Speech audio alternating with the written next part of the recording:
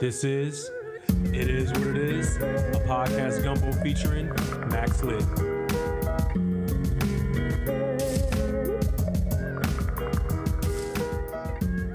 What's going on, y'all? So, we're back. I gotta keep saying it because it means a lot to me. I'm glad I'm back as soon as I've been able to be back, bringing y'all more up-to-date content, more content, however you want to put it. I'm probably going to say that until it becomes a habit. But I'm glad y'all here, listening. Appreciate y'all being here with us, with me, Max Lit, on the It Is What It Is podcast gumbo. So a lot is going on in the news. I feel like whenever I start, I always say there's a lot going on because there is. And I was sitting here trying to decide on what I was going to talk about, even really just deciding whether I was going to do the podcast or not. Just today, with everything that's going on, a lot on the mind, heart is heavy, brain is heavy. And I just know that a lot of people are feeling the same way. So I figured I would just see where it goes. Just kind of follow along with what's happening and just check in. So, as most of us probably already heard about the mass shooting in Texas at the school, I believe there was 19 children shot and killed. I'm going to make sure I'm giving the right information as we go along here. School. I do everything on the fly here, unfortunately. 19 children, two adults killed in the Texas, is it Uvalde or Uvalde? Texas, Uvalde, Texas. It's amazing. We just had a shooting in Buffalo, and apparently the day after this shooting, there was another attempted shooting that was kind of thwarted, if you want to say that, or stopped before it happened, just the day after this particular one. And so, of course, when stuff like this happens and, the debate starts to gain traction, people are talking about gun control and what can we do to prevent this? And then there's talk about everything else that is being emphasized in the news or in politics. And there's a whole lot of stuff swirling around the topic or the issue itself.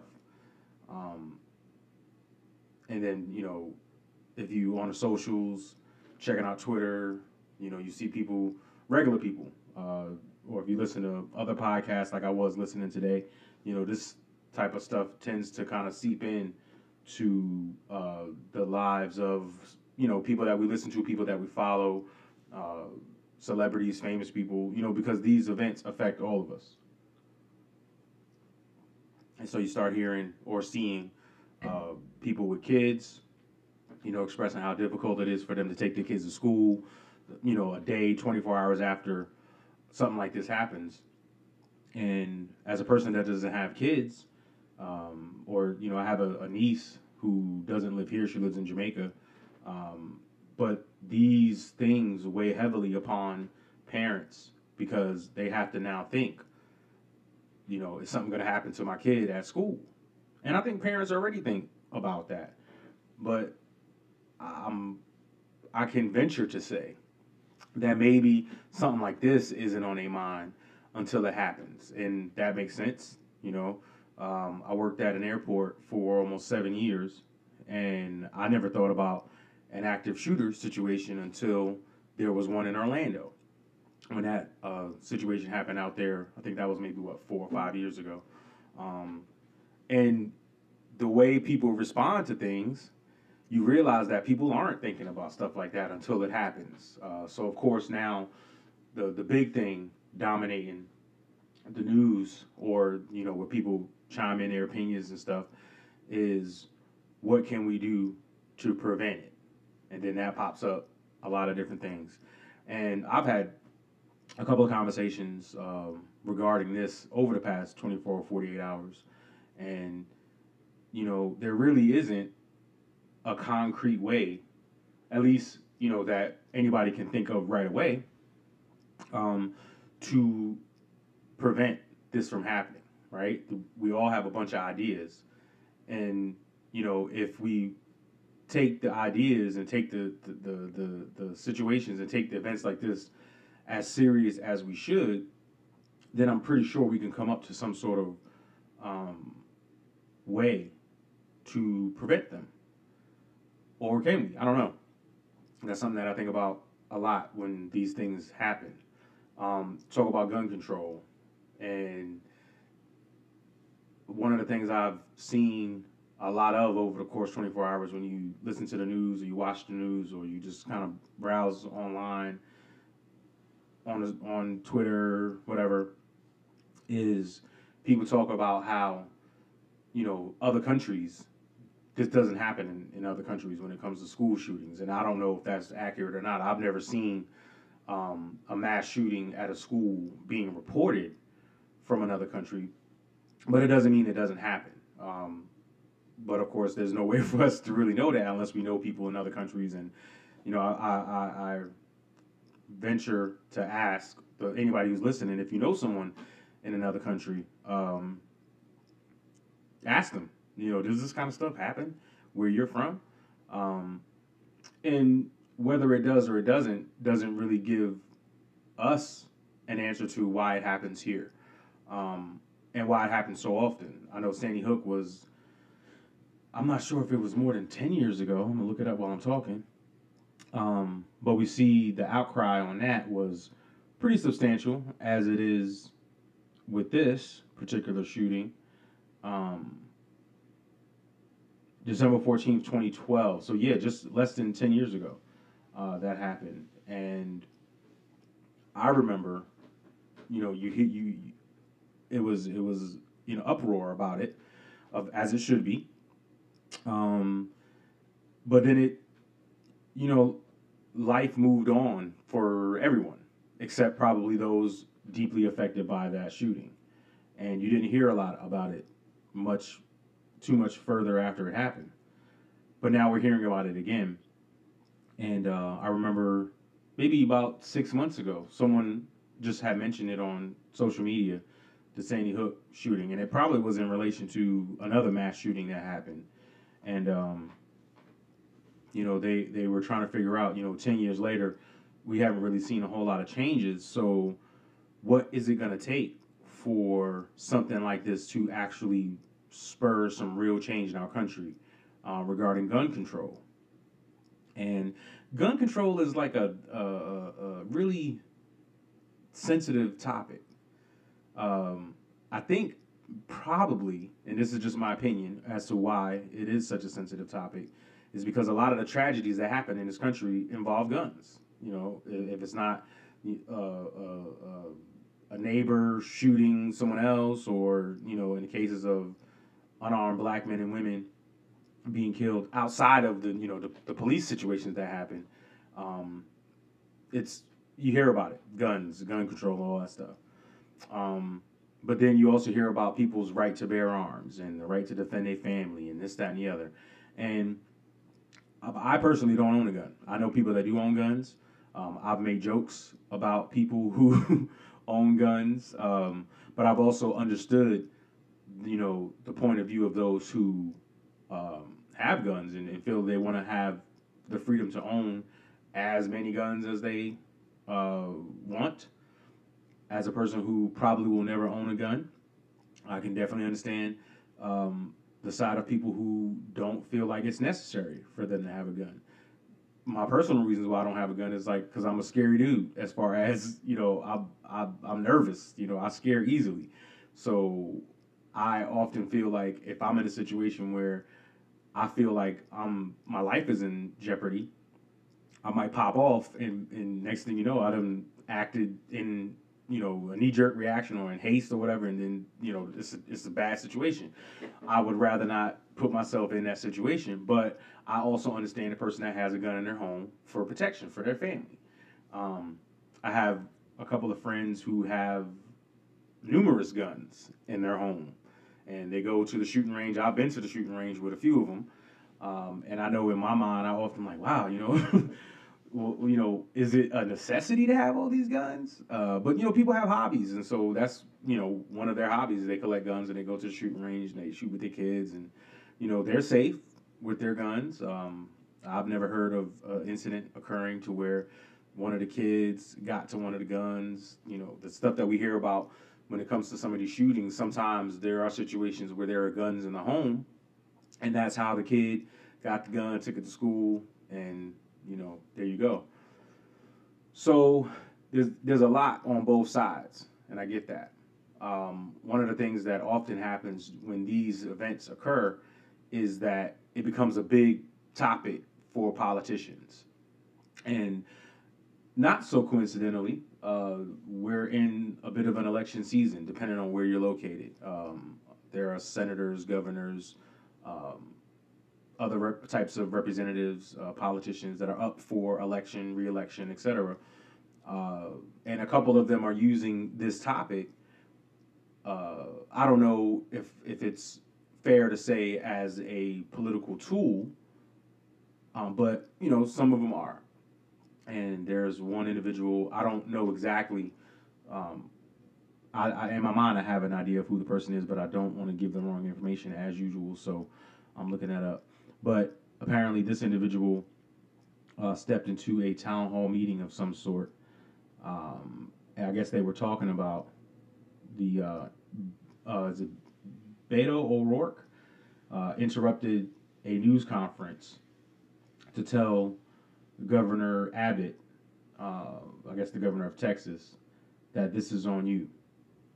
And politically, politicians, they're strategic. They find their ways to use things that are happening to their advantage to push their message or their agenda for better or for worse. And I saw a remark about this particular situation with Beto O'Rourke interrupting that news conference, where people were saying, how dare you use this as a political moment or turn this into a politicized event.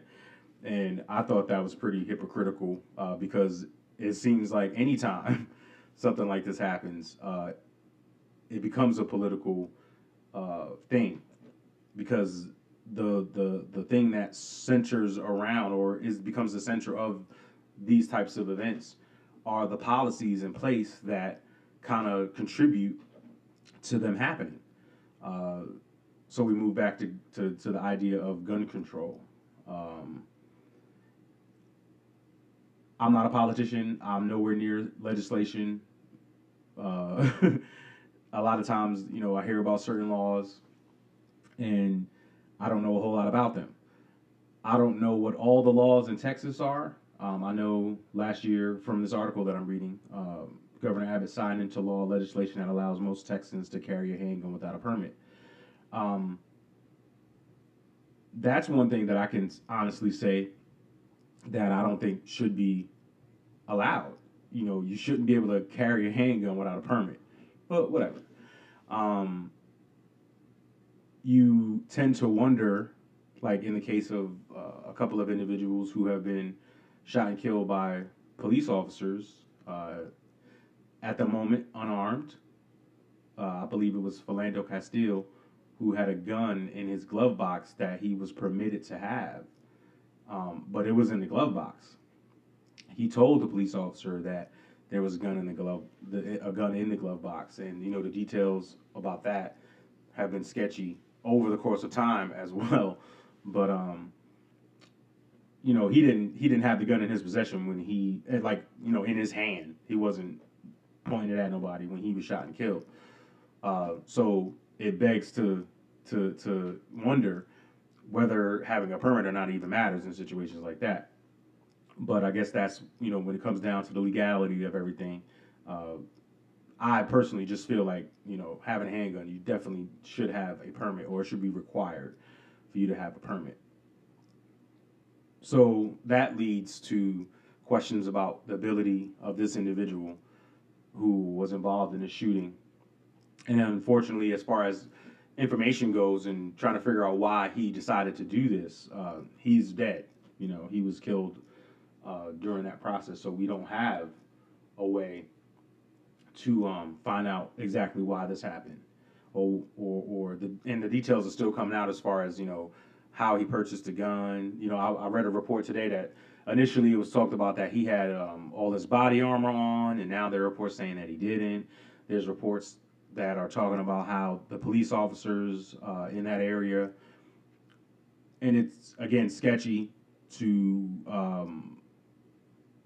find out the facts right now, but these officers were either in the area or just happened to have students or kids who were students at that school. There are reports saying that those officers went in and got their kids while other parents were being restrained, while the officers who were responding anywhere between 40 and 90 minutes before they actually went in, like the parents were hearing gunshots and nobody was acting.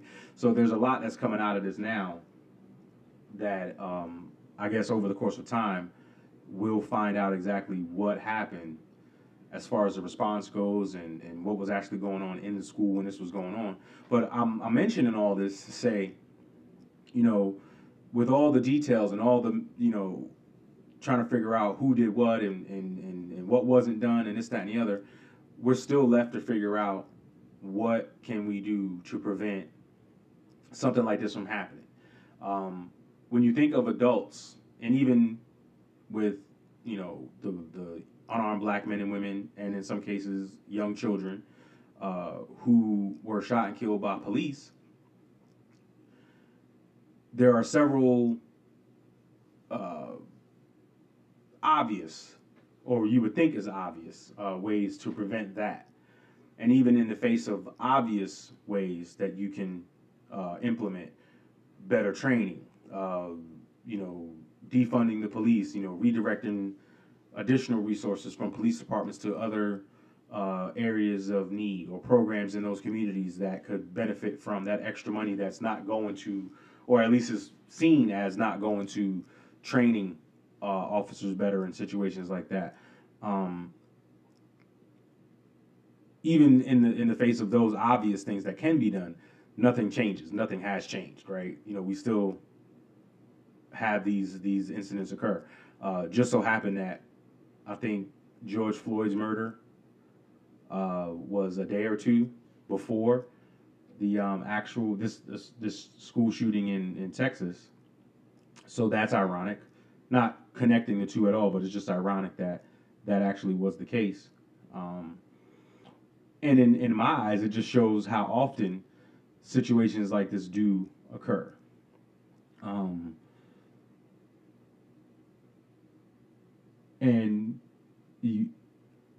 guns are a big part of our country's makeup, as it were. I was talking to Davlin. I've mentioned Davlin a bunch of times. Everybody knows that's my housemate friend. And we have conversations about current events and, social climate because of the work that we do. So we're constantly talking about things like this. And she mentioned the Constitution and how, the right to bear arms that was listed in the Constitution. When you think about when the Constitution was written, it was almost absolutely necessary for people to have guns during that time. And we're not talking about, automatic assault rifles back in the times where the Constitution was written. We're talking about, like, someone I saw on Twitter today, someone made a very what's the word I'm looking for? Good point. I often find myself searching for words when I could just say something simple like, made a good point. That the guns that they were talking about then were basically slingshots compared to the guns that are usually involved in these types of situations. And I often find myself asking, what's the need for a person to have an arsenal of guns, automatic assault rifle, military style weapons in their home? And again, not knocking anybody that does have these types of weapons in their home, but there really isn't a need for it. I mean, that's my opinion, but it's kind of a fact, right? If you are protecting your family, you can do that pretty well with a handgun. Now, if the person that's breaking into your home or for some reason, threatening your safety in your home, has an assault rifle, a handgun is not going to do that much. But that leads to my next point. So why are these types of weapons available to regular people? And I'm not getting on a soapbox about it. I'm not trying to hold gun shop owners and people who sell guns to people accountable for having these weapons available, because they're not the reason why the guns are available. Our government is the reason why the guns are available. And I don't want this to turn into me railing against the government supplying guns to average citizens. It's not what this is about. Just kind of parsing through how to find a solution to this situation, which is basically an ongoing thing that has been going on for all of my life. And I'm 42, and it has been going on well before I came around. My earliest memory of a sort of terrorist plot that was committed by a citizen of our country was the Oklahoma City bombing in 1990. No, that wasn't 1997. I'm gonna look that up, but it was Timothy McVeigh. I remember that very vividly. Can't remember whether I was in school that day when it happened. Part of me feels like I was in school when the report went out, so it's probably an accurate memory of that. But I remember that's the first time that I was like, I remember thinking, why would a citizen of this country do something like that? That was April 19th, 1995, Timothy McVeigh. And ever since then, as far as my memory serves, I'm sure there was more before that. I was about 15 when that happened. So you think about, I was talking with Davlin about the Columbine shooting and how, that changed a lot of things as far as how, I believe that was in a movie theater. So you started seeing metal detectors pop up in movie theaters. And I remember saying to Davlin, I was like, well, the truth of the matter is, there wasn't this outcry of, we got to do something about access to guns before this, because growing up in New York, movie theaters were getting shot up all the time. And I don't mean to make light of that, but I remember growing up in New York, and it wasn't, my parents didn't allow us to go to the two movie theaters in our location in Queens that was known for having things like that occur. Back in the late 80s, early 90s, or mid 80s, early 90s, there was a lot of gangster movies coming out, and a lot of movie theaters wasn't showing these movies because it was almost,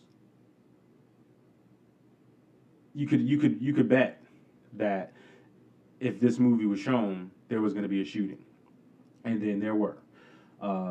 But I also don't remember, and again, that was, so in the late 80s, early 90s, I was about 10 years old, anywhere between 8 and 10 years old. And then throughout the 90s, it waned a little bit because, they started having metal detectors at the movie theaters. But again, didn't seem strange, didn't seem out of the ordinary. You would see it in the news.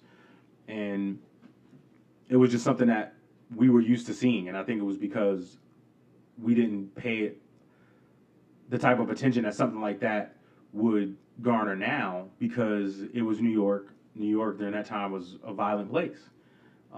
Stuff like that happened all the time. Even when it came to people being shot and killed by police. Believe it or not, that was happening on a much regular clip than you would imagine, because the reporting wasn't as extensive as the reporting is now about these things. So it wasn't unusual for us to hear about somebody getting shot and killed by police. The details were always a little fuzzy because it was easier to hide information like that back then. Now, those details are up front, or if they have body cams on, or someone's able to kind of speak on it and get it out to the news outlets pretty quickly before it can get squashed nowadays. So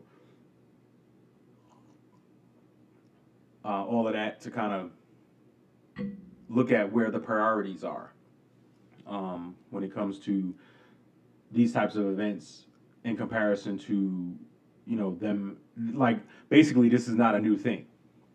Even if you just start at Sandy Hook, there's been a number of different situations that have occurred. These school shootings, fortunately, don't happen as often, but they've happened often enough to where now we're still trying to figure out why hasn't anything really been done to prevent it from happening. And I think where you can start is access. All right, so this kid was 18 years old. I remember earlier when I was talking to Davlin about it, Davlin made a point, and Davlin tends to make points about these things all the time as far as the way society will, or news outlets, or anybody really, when talking about certain races of people in certain situations, identifying them as children or adults, right? 18 years old kid, no two ways about that. No cutting around whether or not that person is an adult or not. 18 years old, still a teenager.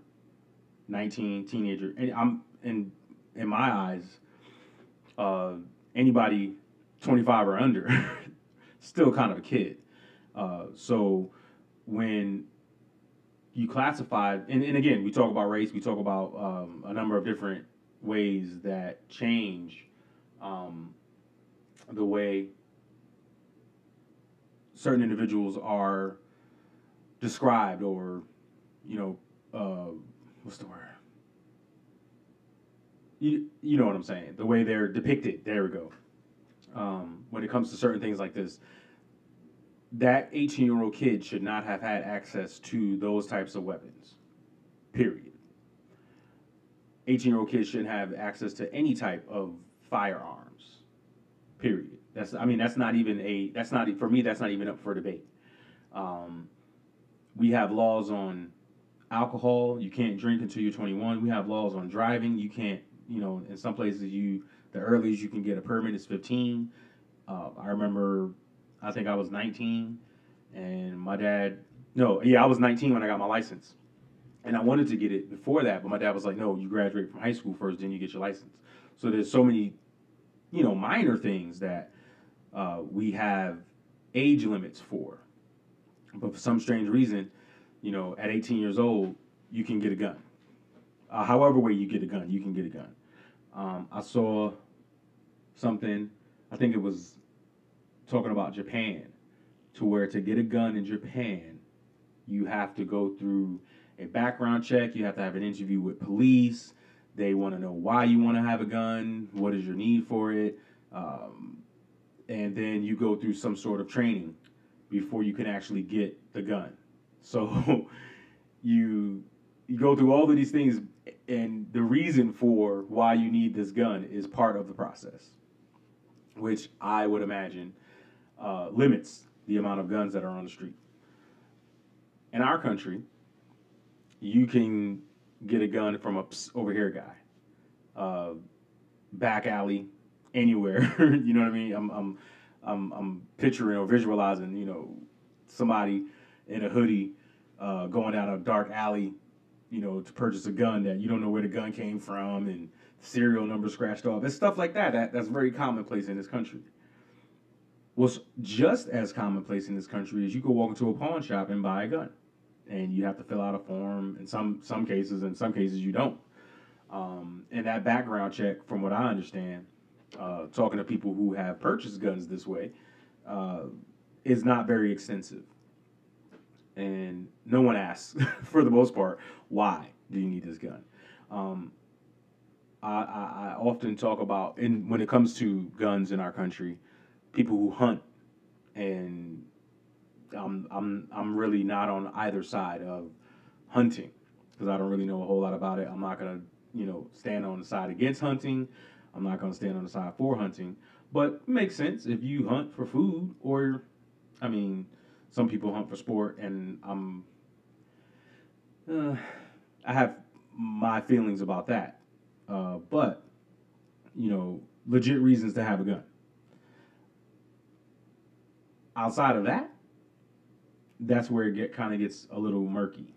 And I'm sure there are people much more versed on this topic than I am that can make an argument for why they feel like every American should have a gun in their home.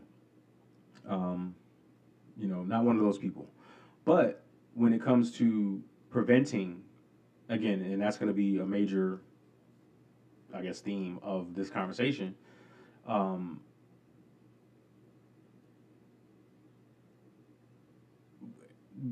There's got to be something that we can do. And the average citizen really can't do much except vote.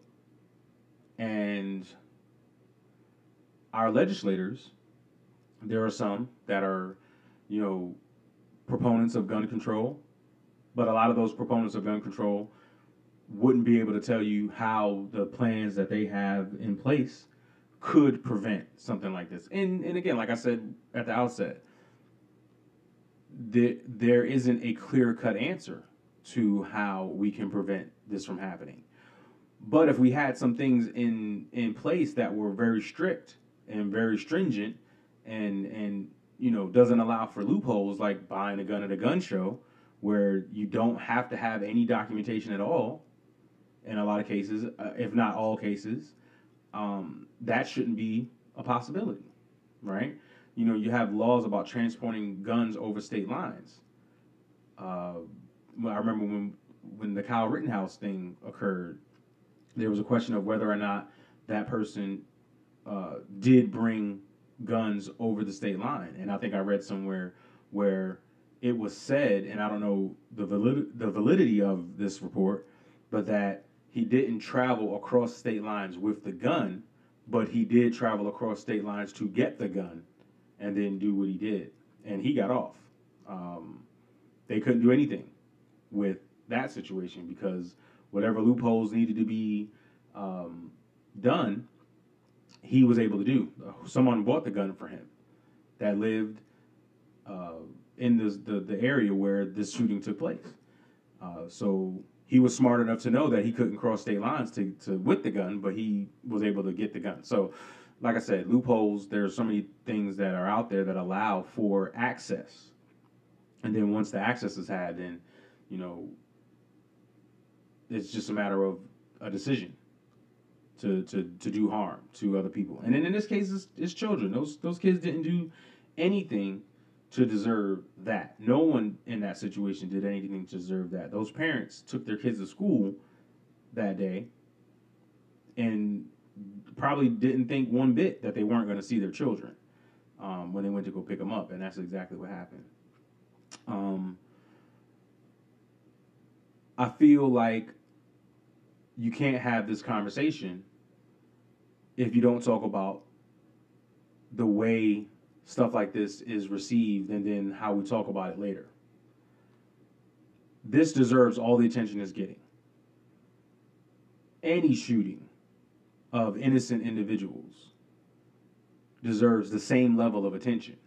And I'm not going to, debate too much about that. But one thing I did recognize is, when they had the shooting in Buffalo, where it was mostly black people that were shot and killed, initially that topic, and these were adults that were shot and killed, that was the talk of the town, as it were, for about 2 days, maybe 3. And I talked about this in the last podcast. And then, it really didn't come up in the news for the most part until this occurred. And I feel like that's part of the problem as well. The reaction to things like this aren't consistent across the board. And they should be. because regardless of how old the victims are, what their nationalities are, who their families are, what part of the country they're in, they all deserve the same level of attention, and the people in those communities deserve the same level of protection so that these things don't happen. And I think it's imbalanced because the reaction is different.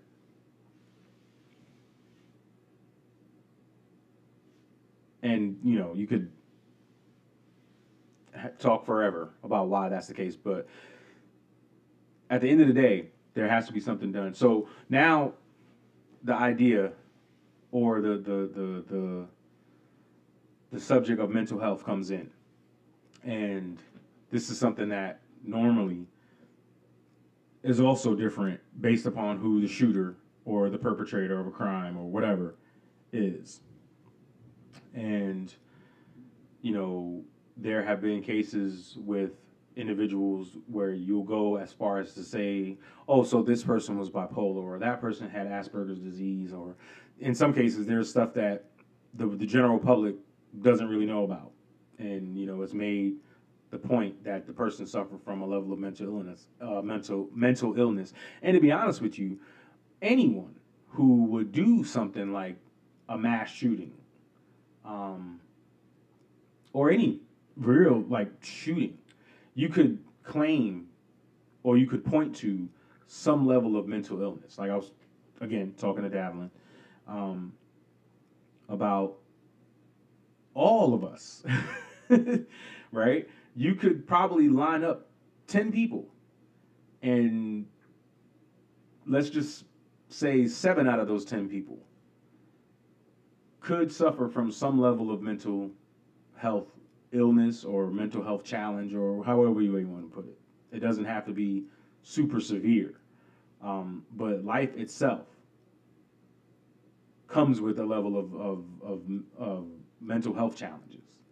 And I feel like any individual that gets to the point where an event like a mass shooting takes place, and they're the perpetrator, they're the person putting that into action, they're having a mental health crisis. So that doesn't absolve them from responsibility. But we often see it as a major issue when it comes to, or depending on, the shooter's background or the shooter's racial identity. Apparently, the shooter in Texas is Hispanic, and most, if not all, of the victims were Hispanic. Once I found that out, automatically I'm thinking, oh, okay, so this is going to be a debate or conversation, or it's going to be politicized, and somehow immigration reform is going to come into this, or whatever, because that's what happens. The main subject of whatever the tragedy was ends up being kind of pushed to the side, and there's another thing that comes up, and we never get to a solution. We never get to a solution, and it always happens.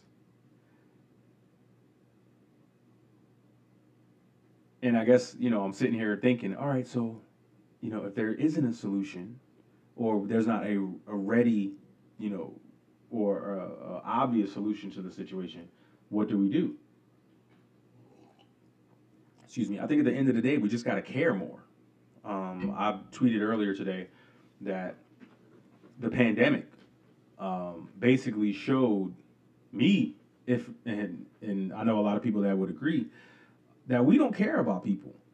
We really don't. As a country, globally to some degree, we don't care enough about each other. When you talk about the pandemic, the first thing that once people got serious about it, the one thing that was mentioned was, hey, if you wear a mask, you can prevent the transmission of the disease. So, the mask really isn't for you. I mean, it provides a level of protection, but it's really to prevent you from giving COVID to the people that you come in contact with. An act of kindness. And so many people ran with that. You're not gonna tell me that I have to wear a mask. You know, and initially it wasn't, no, we're not telling you have to. We're saying you should, so that if somehow you got COVID, you don't transmit it to the person in front of you at the grocery store. And that was a big deal. So when you look at that in comparison to people who, when you talk about gun control, like, you're not going to take away my right to have and bear arms. It's like, we're not trying to. What we're saying is that having such easy access to weapons makes it very easy for events like this to occur at the rate that they're occurring. And it becomes less about the situation and less about the tragedy and more about people's individual rights, which is usually how things like this turn out. You know, when you think about people who are fighting for the right to have an abortion, the conversation always goes away from a person's right to do whatever it is that they want to do with their body, and it becomes a moral issue or a political issue, right? And the issue gets kind of pushed to the side. When you talk about gun control, same thing. When you talk about, even now with the pandemic still still being a thing, you know, you have states either backing off the mandates or totally getting rid of them, because we got to get people back to work and we got to get the economy going. You know, even something as what generally should be insignificant. We talk about gas, right? Read a report that, you know, they were planning to push gas even higher because the summer season of travel was coming, but because gas is just too expensive, people are deciding, the demand basically dipped lower than they anticipated, or if they anticipated a decrease in demand at all. So now they're like, oh, well, we might not be able to do it. That really just goes to show the level of how much we care about each other. And I know that to some people that might be like, oh, you're reaching. Yeah, I am reaching, because it's like certain things like that may seem like it's an insignificant thing, kind of is a microcosm of the bigger picture. If we really cared, like if our politicians really cared, you know, if we really cared, we would push our politicians to make these changes. Think about it. Back in the 50s, 60s, 70s, segregation, you know, of course, black people and people who were affected by segregation, they cared about being segregated. They didn't want to be segregated. They didn't want to, you know, deal with the Jim Crow laws. But of course, there was a group of people who were like, no, these laws are integral as far as who we are as a nation, or who I am as a person. Did they care that, you know, a black person could pass through a town, and if they were there at the wrong time of day, they could be hung? They didn't, because they felt that it was the right thing to do. Or there are people who felt like, you know, that might be wrong, but it doesn't really affect me, so I'm not going to worry about it. You know, I'm not going to hang somebody from a tree, but if I see somebody or if I hear about it, I'm not going to, you know, say they're wrong. Again, an extreme situation, but again, it also plays into the fact that when it comes to things that we are passionate about that affect other people, it becomes more about us than the people that are affected. And in this situation, it's no different. We hear it's a much more aggressive push now, because unfortunately we have to go back to another incident. We mentioned earlier in the podcast about Sandy Hook. We got to go back to that and say, all right, so 10 years ago this happened and we didn't change anything, so are we going to wait for it to happen again before we do something? Which is the exact reaction that we should have. But what are we going to do? Steve Kerr, if you don't know, basketball coach in the NBA for the Golden State Warriors, who often uses his platform to express his outrage when things like this happens, was at a press conference before the game and basically was like, what are we going to do? When are we going to do something? And he was very angry, very passionate about it. I respect him for it, and I hope that him and other people who have the platform and the exposure that he does, they use that platform to kind of push our legislators to do whatever it is that they can to at least try to make sure that we can prevent a situation like this from happening. Again, not sure how or what can be done, but we can start with access. And I'm pretty sure that it's the math, right? If we don't have access to weapons of that magnitude, then it decreases the chances that something like this will happen. And you can't get rid of all the guns.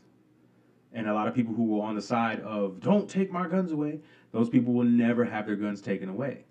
We're talking about making it harder for a person who doesn't own a gun or who's just buying a new gun to get that gun if there are reasons why those individuals shouldn't have them. And if you just do some homework, you could see that this person should not have been able to access that type of weapon or any weapon at all. There's also a report that the young man, the kid, let's just get that straight because he was 18, he's a child, was stopped by a law enforcement officer at some point before the shooting happened. And again, very sketchy details, but for whatever happened, he was allowed to move on from that interaction with police. And then he entered that school without any level of resistance. I'm watching the news now, and they're talking about the action that some of the officers that were on site. We talked about some of the officers were able to get their kids out of the school before anything happened, but other children were left in the school, which, again, sketchy details. I don't know what really happened because the report's still coming in. But it's just whenever something like this happens, there's a level of breakdown to the leading up to the tragedy, right? Somewhere, somehow, there was something that was missed. There apparently this person sent a message on Facebook or something like that he was planning to shoot up a school. Somehow that got missed. I remember I was talking to someone the other day, probably dabbling, and I was saying I thought we had people in place that monitor stuff like that.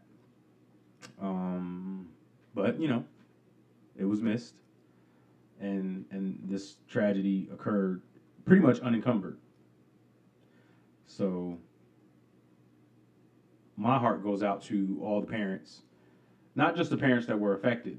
By all means, the parents that were affected by this shooting, the ones who lost their kids. I was thinking about it earlier. There are parents, grandparents, siblings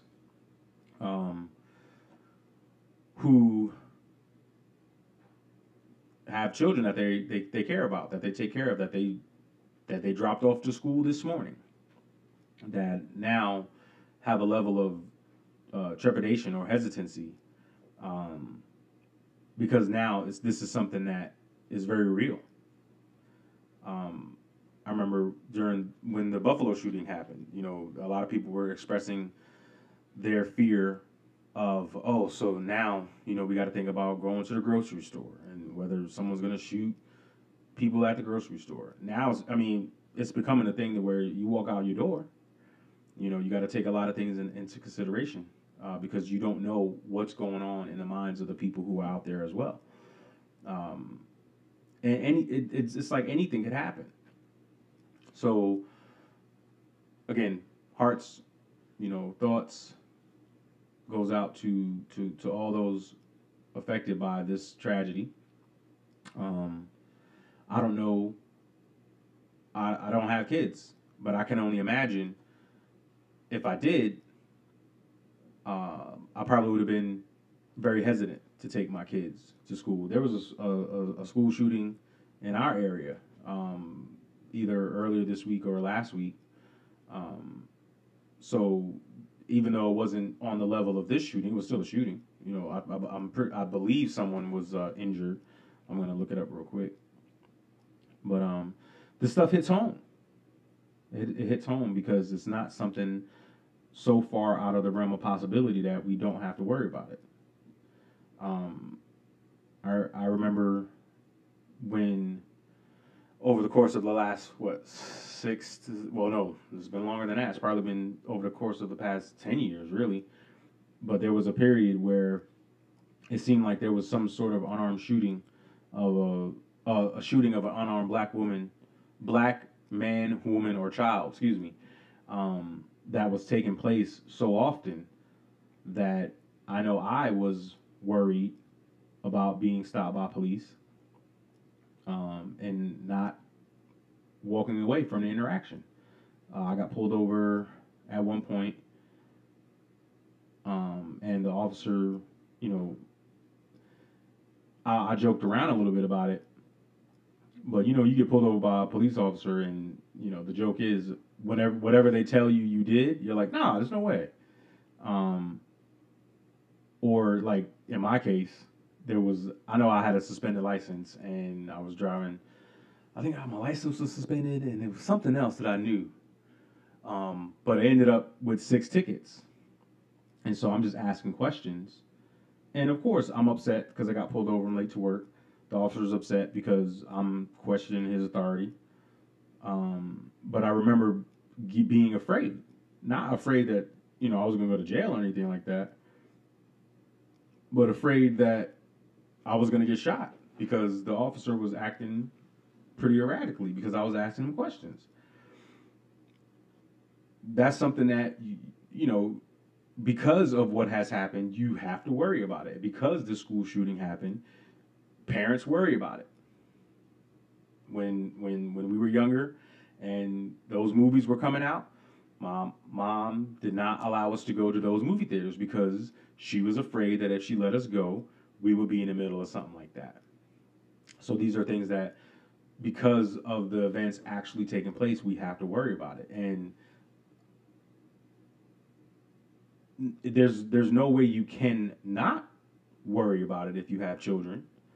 There's no way that you cannot worry about it if you know that there are people, police officers, I saw an incident about an individual who was shot. This was an older case, and it's still being litigated in the courts. But it was something to the effect of the police officer identified himself as an officer, and then there wasn't enough. He didn't give the person enough time to respond. He identified himself and started shooting. And that ended up being a debate over the training of those officers. So that's something you have to worry about because there are people who are not trained to handle conflict, but they have badges and they have guns. You know? So I know there's been a whole lot of talk about the violence of the school shooting and the violence of the unarmed shootings and the violence that we've seen over the past, at least the course of my life and then going back. But that's the history of our country. It really is. It really is. And the problem being that these problems exist, these instances keep occurring, but nothing is being done. And we have the outrage, right? We have people. In certain situations, there are protests. You know, there are lawmakers who, you know, they dig in their heels. They want to see things changed.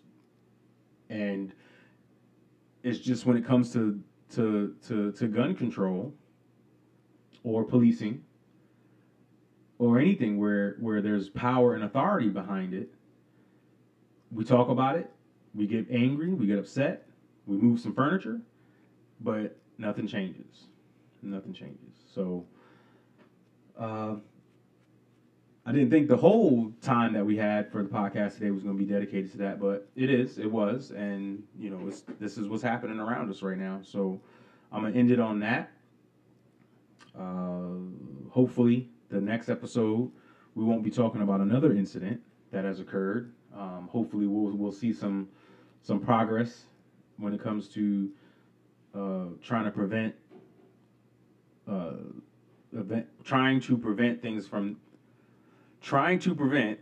things like this from happening. It is my hope that we make some forward progress in that area, because as tragic as any incident where loss of life occurs, it's just even more tragic when it's children, and there's something that can be done to prevent that in the very least. So once again, I appreciate y'all for listening. This is Max Lit. It Is What It Is, a podcast gumbo. And I will talk to you soon. Y'all be safe. Peace.